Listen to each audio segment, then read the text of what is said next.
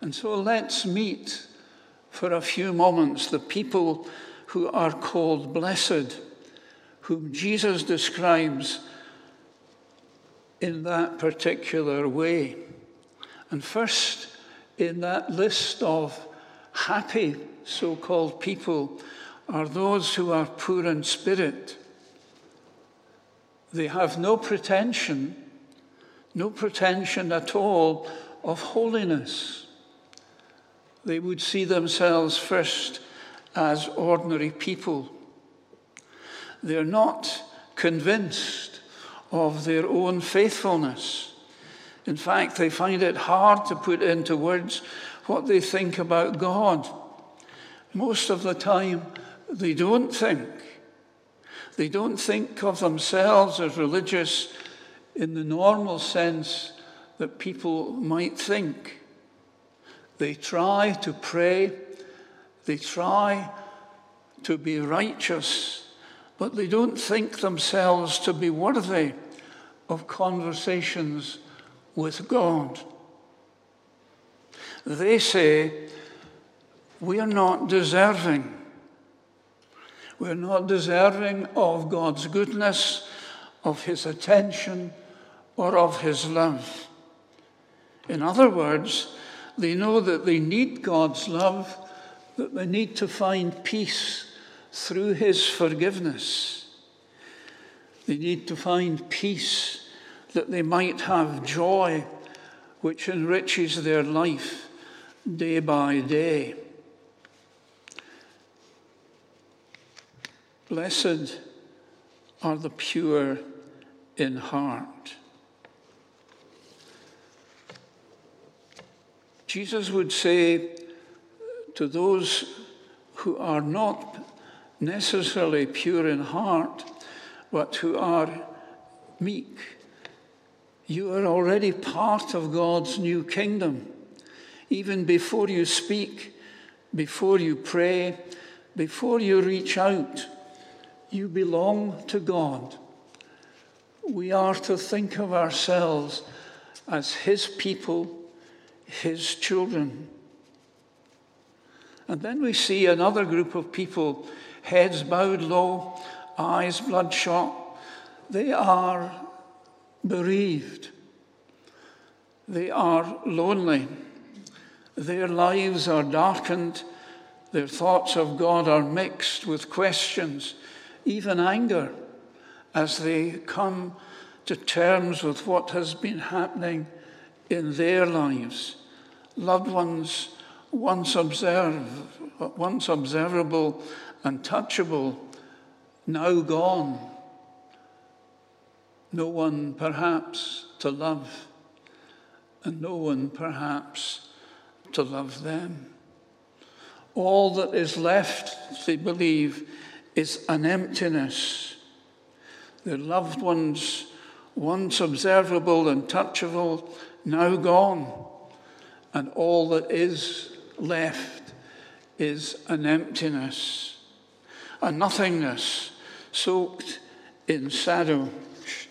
Jesus will have seen many such individuals, and we remember how he wept, how he mourned the loss of Martha and Mary's brother, his friend.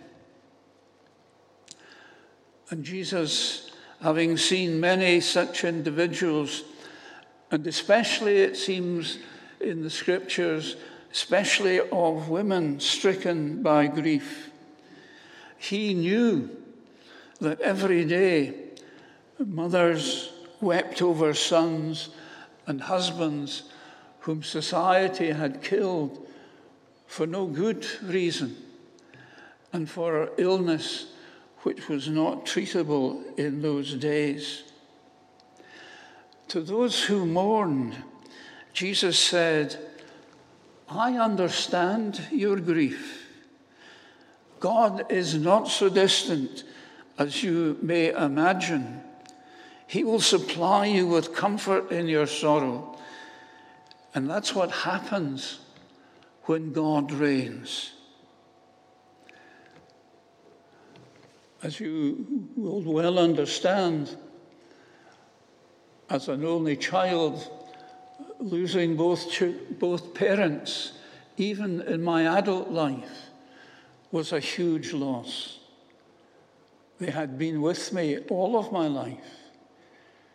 But also the suddenness of my wife's death and the fact that my children were all away from home in faraway places. One knew what it was to feel the loneliness and the emptiness. And I have to say thank you, and have said often thank you to God for a congregation of his people in Ellen who supported me, who encouraged me. And although I was intending to retire in weeks, they prayed that I would stay with them. But I knew that I had something and somewhere else to go. I had to be able to help family, and in particular, a child who was permanently unwell. We mourn because we have been loved. We mourn because we have been left without numbers of peoples. But God comes to us in these moments of our need. We need to open our hearts and our minds to him and say, loving Heavenly Father, keep me, bless me. And we can understand better the understanding of that word, blessed. And then there are those people and a group of people that might surprise us. They are lacking in any real sense of power. They are lacking in aggression in a world where it seems that everyone would wish to be a winner, often at the expense of other people. The seeming losers whose meekness and gentleness brings ridicule on themselves. They don't boast of their faith. They don't press it on other people. Their faith for them is private. It's unpretentious. Yet in a strange way, it shines from them, and people recognize what is in behind it. And to these gentle people, Jesus says, you own the earth already. You've not sought to gain anything, yet you have inherited all things. Our inheritance, the Lord Jesus Christ. Our inheritance, the Savior who died on a cross, that we might know God's love. Our inheritance, a world which would still provide for us, provide for our daily needs, for our needs as people, as persons. A God who would provide for us in that he calls us. He calls us to serve him. And there comes a moment when he calls us to be with him. Blessed, blessed are those who would know all of that. Let your eyes now be drawn to another group of people. They are clearly more aggressive. They're not slow to speak out or to make their views known, but they're not bombastic or selfish. Their aggression is on behalf of others, the poor, the oppressed, the hungry. They long for a more just society, and they speak for those who have no voice and no power. They could be classed as being hungry and thirsty for righteousness, to flow like a stream in a cruel world. I spent 2 years in the city of Glasgow, the city in which I grew up. And in those 2 years, I was managing Christian Action Housing Association, helping homeless people to find a place where they could find peace and happiness. But of course, very often, the provision of accommodation was minor in comparison to their other needs, their other lacks. We need to be able to speak and to act for those who feel that they are abandoned and are of no value whatsoever. And so we have to take those who are in need to our hearts and to the benefit of our resources and all the gifts that God gives to us. To those longing for righteousness, Jesus says, your thirst will be quenched and your hunger assuaged, for you are in the right, and right will prevail in my Father's kingdom, the kingdom of heaven,